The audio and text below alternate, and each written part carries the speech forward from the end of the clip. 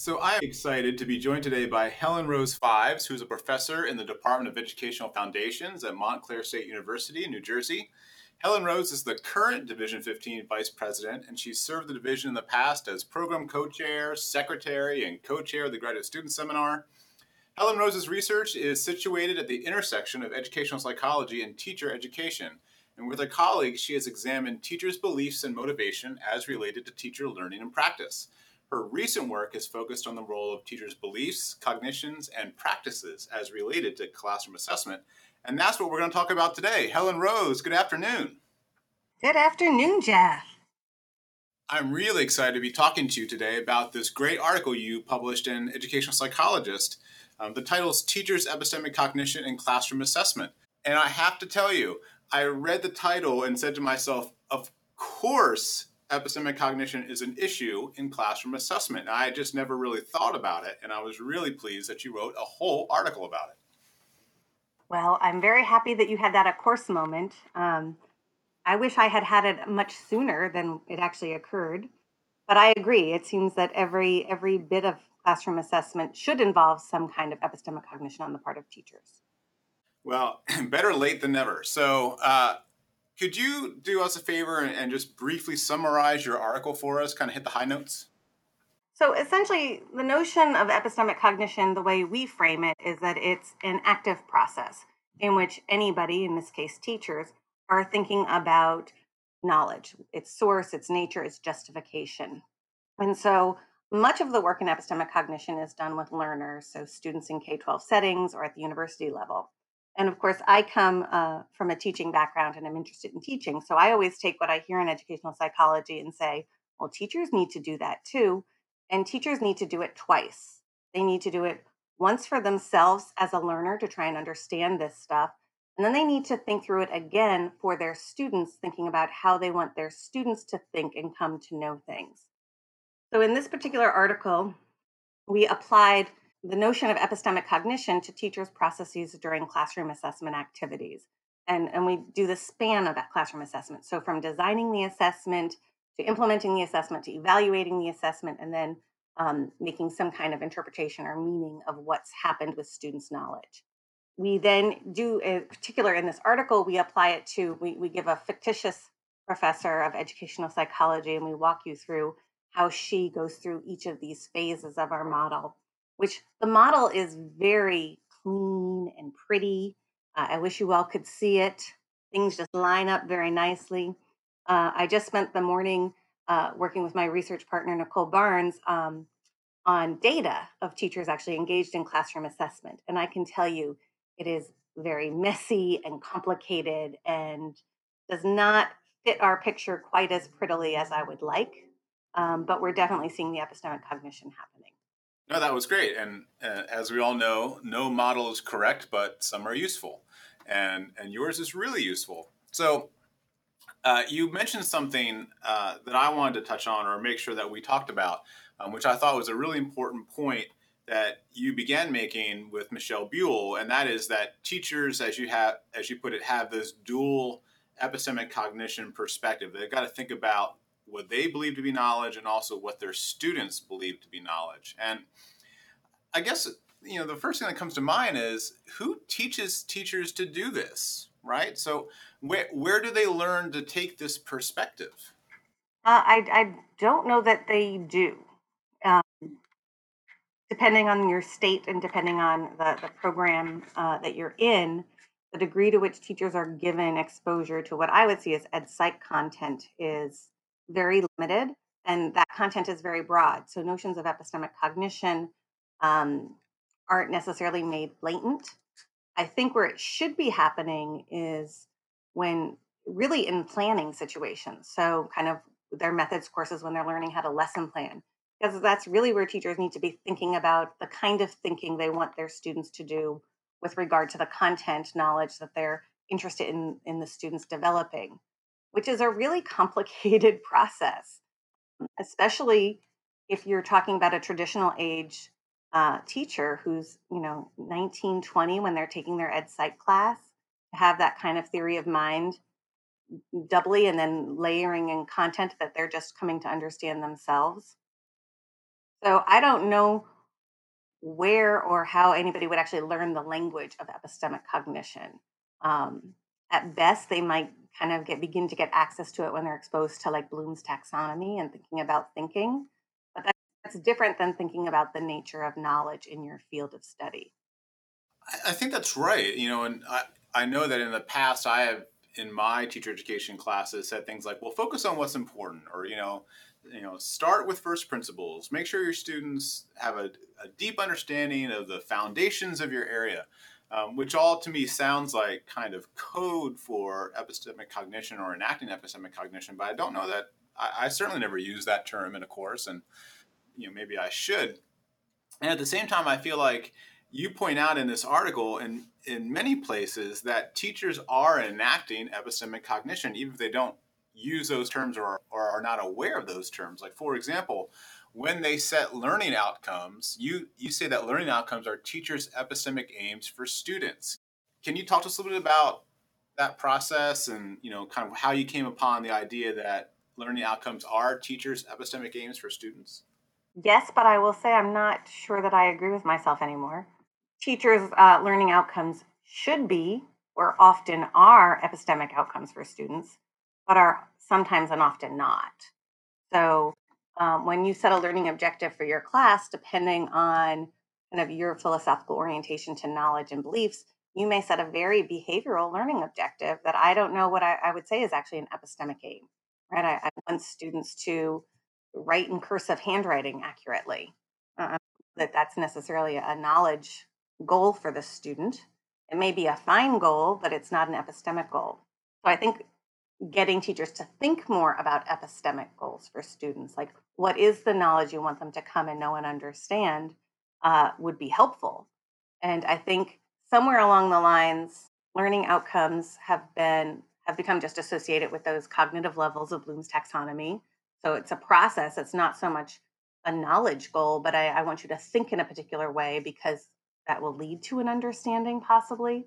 But we came to that idea because I think as university professors who study this stuff and then teach people how to teach people how to teach people, that that we do this, that I certainly try to think about what's the knowledge I want my students to come away with, and then how do I design a class setting and what's the outcome that's appropriate for them at their current level of understanding. So I guess it makes perfect sense to me that there are some learning goals that are epistemic and there are some that are not. And there are certainly many epistemic or many learning goals rather that are not epistemic that are really important. Some of the research that I've seen recently has talked about how learning goals should include things like teaching students how to learn more efficiently, so metacognition, et cetera. And I'm just kind of wondering out loud here: are those epistemic learning goals? Are teachers who are focused on helping students learn more effectively, are they engaging in epistemic cognition in that time, or is that a different kind of teaching and thinking? Yeah. So when I reread this article to prepare for this, I actually circled on the first page the definition from Hofer and Bendixson of epistemic cognition as the ability to construct, evaluate, and use knowledge. And then I put a big old circle around it and wrote my own notes. That really depends on what you count as knowledge, which I think is kind of a bigger issue right now in epistemic cognition than I hear anybody else talking about. And it may only be because in my field, that notion of knowledge is so messy. Um, like what counts as knowledge for teachers? And there's a variety of taxonomies of teaching knowledge, and they can look very different from each other and include things as clear cut as content knowledge and as complex as the milieu of teaching. If they're learning about their context in the school and what it means to be a teacher, well, that's a kind of knowledge that's valued in this field. So, does that count as something that would be epistemic cognition? If I know a variety of instruction learning strategies that I want students to develop, that's a form of procedural knowledge. So, is that a knowledge goal or is that a skill? I think the other distinction that at least I'm coming to is, are you learning it as in coming to understand the process or are you practicing the process? I may introduce a skill like outlining and explain to students why they need it. And this is an important strategy and skill to use for your future learning. But then for the rest of the year, when I ask you to outline every chapter, That's just practice. It's not about really coming to have a deeper understanding of outlining. It's just practicing that skill and making it a habit, perhaps even an epistemic virtue if it's something that becomes helpful to you in learning and knowing in the future. So, I mean, that does bring up an interesting point. I mean, one of the things that I've always found really interesting about epistemic cognition research is that from the beginning, there was a sense that one of the hurdles that people need to get over is the idea that there's not one fixed set of knowledge that everyone agrees upon, and it's simple and it's certain, and you just need to learn it and move on. And my sense has always been that when you know very little about a particular discipline or area, you're more likely to think that it's simple or certain. And that's not true in all cases. Of course, there's the phrase like, well, it's not rocket science, which suggests that people kind of understand that rocket science is complex and whatever. But certainly, I think you very often, in terms of teaching, for example, you hear about this thing called the apprenticeship of observation. This idea that, people who have been in school for a long time think they know the best way to teach based upon who they have had as teachers and who they liked. So I think there's this idea out there that teaching is simple and certain. There's a way to do it. There's a not right way to do it. And therefore, people should just do it the right way. And as soon as you start digging into a discipline like teaching, you begin to realize it's really complex. And I guess what I'm wondering is there a way for us to make more clear to teachers that it is complex, it's not simple, and deciding how you want to teach and what you want to teach requires this thing called epistemic cognition. That it's not going to be straightforward. You're going to have to do some work to figure it out. Yeah, I don't know that it's teachers we need to convince, but pre service teachers, people who are intending to go and have never stood before a group of people to explain anything or have never worked with children in any capacity, often have very, as you described, that apprenticeship of observation, these views of going to be an English teacher because I liked my English classes and that's what English teaching should be. And then before they replicate that same thing for their future students. So that's a group of people that needs to really understand how complicated what they're getting into is. And that needs to happen sooner rather than later, in my opinion, in their program of study. But then there's the whole rest of the world, right? Weighs in and evaluates teachers and decides on their pay and writes about them and complains to principals and school boards about teachers that think, come on, you have summers off, you're just telling kids what to do all day, it's not that hard. And that's the group that I don't think really understands the complexities of the work that's already there, just and the cognitive work, not just as well as basic physical stamina and the emotional labor of teaching all become part of what a teacher needs to know, right? And so then any opportunity to learn about any of those things, one might perceive as a form of epistemic cognition. Interesting. Yeah. But this is a great point. So, your article is about teachers' epistemic cognition in classroom assessment. It almost sounds like we've identified that there needs to be epistemic cognition in education policy. Ooh, I'm sure it's lurking there. Yeah. it's, it's out there somewhere. It just hasn't been identified. Well, and like you pointed out, epistemic cognition seems to be happening. Teachers are engaging in it, even if they don't have that terminology for it. So, my guess would be that education policy folks and even lay people who like to dabble in it and their thoughts about education policy are probably engaging in epistemic cognition. They just don't realize it. And if they did realize it, they might more quickly cross that initial hurdle I was talking about, where it's easy if you don't reflect upon it to think, well, it's pretty straightforward. I'll teach, everyone should teach like my English teacher taught, as you said. But as soon as you start thinking about it in a serious way, you begin to realize it's much more complex. And I think that's when you've kind of crossed that Rubicon into epistemic cognition. Yeah, I agree. And I think one of the easier things about us with this particular article of situating it in assessment is we were able to take some of the other messy stuff about teaching out. If a teacher is just dealing with looking at here's the content I want my students to know and understand, here's how I've taught that. How shall I design an assessment that's going to demonstrate their knowledge? There becomes, the issues of, well, what does the teacher believe knowledge to be? So I believe knowledge in mathematics to be very simple algorithms and procedures. And I'm going to design a test that's very reflective of that, as opposed to if I see mathematics as complicated in real world and applied, the assessment I design and the way I would teach it would then be, I would hope, very different in terms of helping students to really come to understand math as a field of study and not just as those numbers that we try to avoid. And I think assessment gives us a way of narrowing the scope of all that teachers do and say and think about, because we can kind of look at it kind of coldly away from the students. Here's what I'm going to ask them to do. Here's the kind of knowledge I'm asking them to represent. Is it at the level I'm hoping for? And I don't know that there's anything wrong with like a low level learning objective. I want you to, be able to define a term. That may be the first step in understanding a larger system, which I think also becomes another kind of complicated part of epistemic cognition in teachers, is that it's not just about them coming to have the best understanding of the content.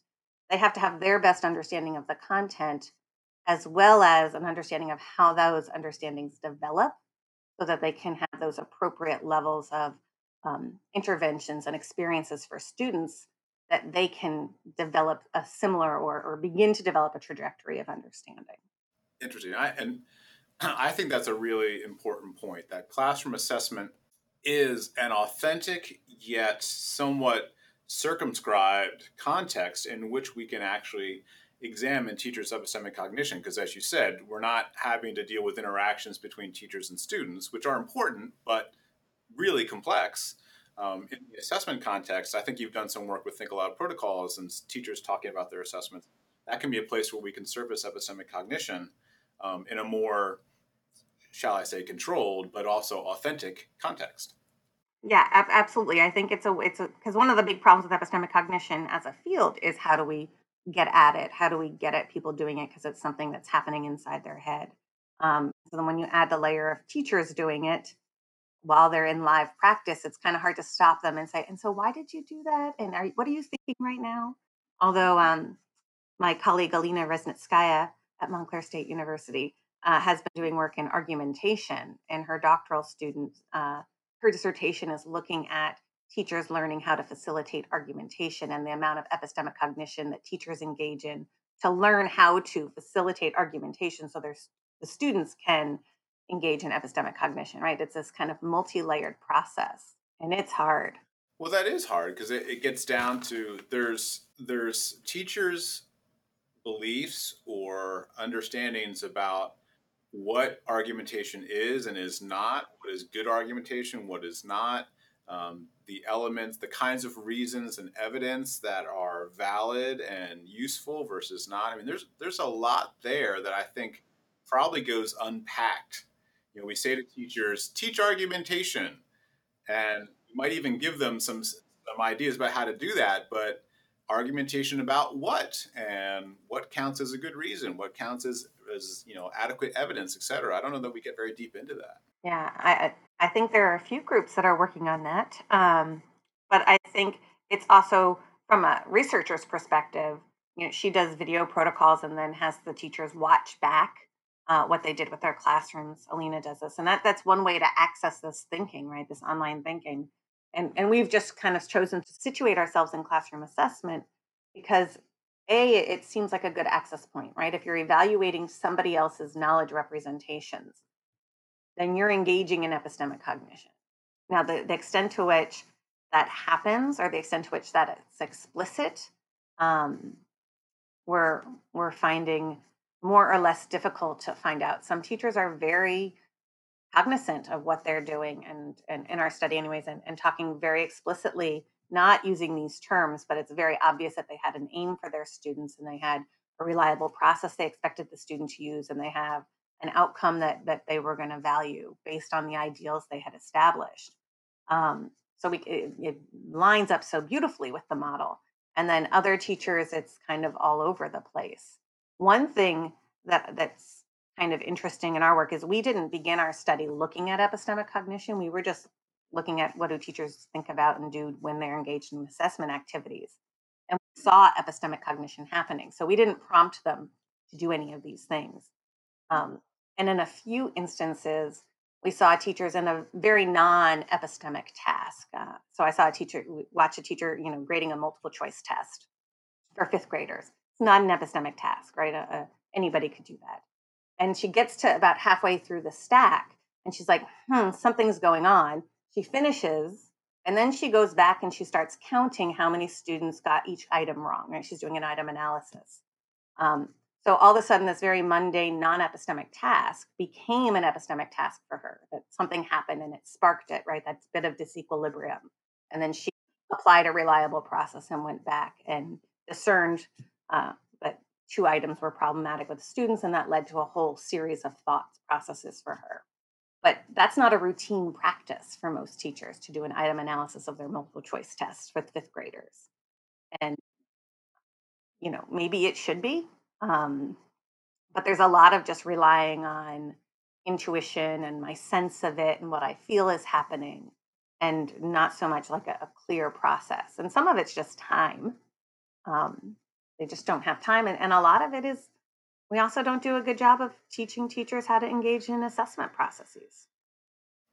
Or how to think about the results of those processes either, if I'm understanding you correctly. Yeah. See, that's really interesting because that ties back to your article where, as I read your article, I just kept thinking, gosh, it feels like epistemic cognition is happening for teachers in all these different aspects of their career and their day-to-day lives. But I don't know that we call it that. And I don't know that teachers would know to call it that. And, you mentioned how, as you listen to teachers think aloud while they're looking at assessments, some produce very clear evidence of epistemic cognition, and others you said were kind of all over the place. And you said one of the factors could be time. I mean, it could be that some of them just don't have time to engage in that. But I mean, I think this ties in really nicely to the reflexivity part of your paper. So what can we do to help teachers enact epistemic cognition and know how to enact epistemic cognition when it seems to be needed or helpful? Yeah. I mean, reflection and reflexivity have a long history in teacher education and teacher practice. I teach a course on teacher learning and development across the professional continuum. And I don't think that there's an article on no matter what topic we read that doesn't mention the importance of reflection in teaching practice. Um, and the insufficiency of just thinking about it, but being but thinking about it in targeted ways that can lead to improvements in your practice. Um, and making that a habit that teachers just engage in, right? An epistemic virtue. I think the challenge is, where to target that reflection. When you're a teacher and you're on your own, right? You're teaching your fifth grade class, all subjects, all day, and you remember to reflect on this part or that part, but a bunch of things happen in the course of a class, of a day. Um, that knowing what really needs that deeper reflection about content or assessment or classroom management processes becomes a challenge for teachers. And sometimes at the end of the day, you just want to go home and watch Wendy Williams or something, and move away from all of that. So I think early on, introducing the importance of reflection to pre-service teachers and even people who are thinking about teaching becomes a really important task. In my experience, some people are just kind of more attuned to doing it. I don't know why or how. They also tend to be better writers. I think that's a problem we have with reflection, that it tends to show up in the form of journal writings or blog posts or discussion posts. And I don't know that all students reflect in those ways. And it seems with new technologies, we have new ways that people can reflect and document that reflection and track it for themselves and for others that maybe other people have already started embracing. I haven't seen a lot of that. There's a lot of use now of video in teacher education and ongoing teacher professional development. Our school districts here in New Jersey allows the practicing teachers who've already received tenure, so they're further along in their career, design their own professional development plans. And one of those options is through videotaping themselves teaching and then writing reflections on it and targeting for themselves what they want to do to improve practice and then tracking themselves with video. And the principal who I know whose school is doing it said that some of the teachers just love this ability to kind of watch themselves because they're not getting that kind of close feedback from anybody else. But that is interesting, so it's almost certainly not the case that teachers are not capable of engaging in epistemic cognition, because of course they do, as you said in the article, all the time in all these different kind of ways. But is the context one in which it's likely to happen? Do they have time to do it? Do they have mental energy and kind of the resources to do it? Because goodness knows, some days I leave my office and I just want to go home. I don't watch Wendy Williams, but I want to go home and watch something that doesn't tax me too much. I don't want to watch myself teaching. Um, but that's a really good point, right? How do we help? How do we create teaching positions and teaching contexts in which they will want to and have the energy to engage in the kind of reflexivity you're talking about? That's a real challenge. The other challenge I would say is for those of us who study epistemic cognition. I was talking to Nicole and I'm like, I don't know how to teach this to student teachers or to pre-service teachers in a way that they could find it useful. We don't have a simple enough way of explaining this theory and its parts and what's important and not important with a consistent language that they can take up. Um, and so it's kind of that same issue I'm talking about teachers needing to kind of backwards design down what are students capable of knowing and understanding that's going to let them build up to this deeper understanding of epistemic cognition. But I don't know that we have a very clear framework for it that is immediately transferable to practice or even reflection. And that may mean that we need to be partnering with teachers and kind of exposing them to all of our complicated mess and hearing the sense they make of it. I think that's a really good point. And I think that would actually be very, very helpful. It'd be nice to have like a conference or some kind of, 2-day retreat where we, bring together teachers and people who study epistemic cognition and talk through it. I'm reminded of an article that Dan Willingham wrote recently where he talked about how a lot of the ed psych textbooks in pre-service teacher programs, they kind of go through every learning theory in this kind of broad overview, this kind of overview of the field. Let me give you the entire history of learning theory. He's like, why don't we just teach them the learning theory that we think is most applicable for them and move on? They don't need 8 learning theories. They probably need one. Well, and what also is absent in those books, I have not read this particular article, is yeah, we cover all of the learning theories, but we don't cover the science and processes and justification for why one would be better than the other. So students are like, oh, I can just pick the one I like the best and use that and it'll be good. And maybe, or maybe not. Well, there's epistemic cognition, right? So that might not be the most reliable process for picking the best theory. But again, if we don't surface this kind of thinking, we're kind of, some teachers will probably engage in it and some may not. And some may be using normative processes to decide what to teach and what not, and some may not, right? And that introduces variance that could be problematic. And I'm struck by, getting back to your article about classroom assessment. I think classroom assessment itself is something where I'd like to see teachers and parents and policymakers engage in more epistemic cognition when thinking about classroom assessment itself, right? So what are the types of classroom assessment that are helpful? Which ones are not so helpful? What does the evidence say? It'd be nice if that assessment conversation had a little more explicit epistemic cognition in it. Yeah, I agree. And I think it also becomes a broader conversation too, because what are the consequences of these assessments? And just something as simple as, a kid gets a D on their paper and takes it home, there's an emotional baggage for that kid. It's not, oh, that's good feedback for me and I'm going to learn from this. Again, like the assessment piece itself, like validity, reliability, is it giving me what I want to know? Am I assessing it? Is all crucially important in understanding assessment and what it's doing. But then there's all these other pieces of it once we start applying it to children and schools and people who are trying to learn and get better. It becomes part of the teacher's knowledge base as well. And what I tend to see when some people are listing out, this is everything a person needs to know about assessment or data, they tend to kind of ignore this emotional motivational piece and the consequences that may be part of it that I think are that may drive many teachers more so than the actual this is a valid measure of students' knowledge. Well, that gets back to the classic idea of consequential validity. And, Right. Absolutely.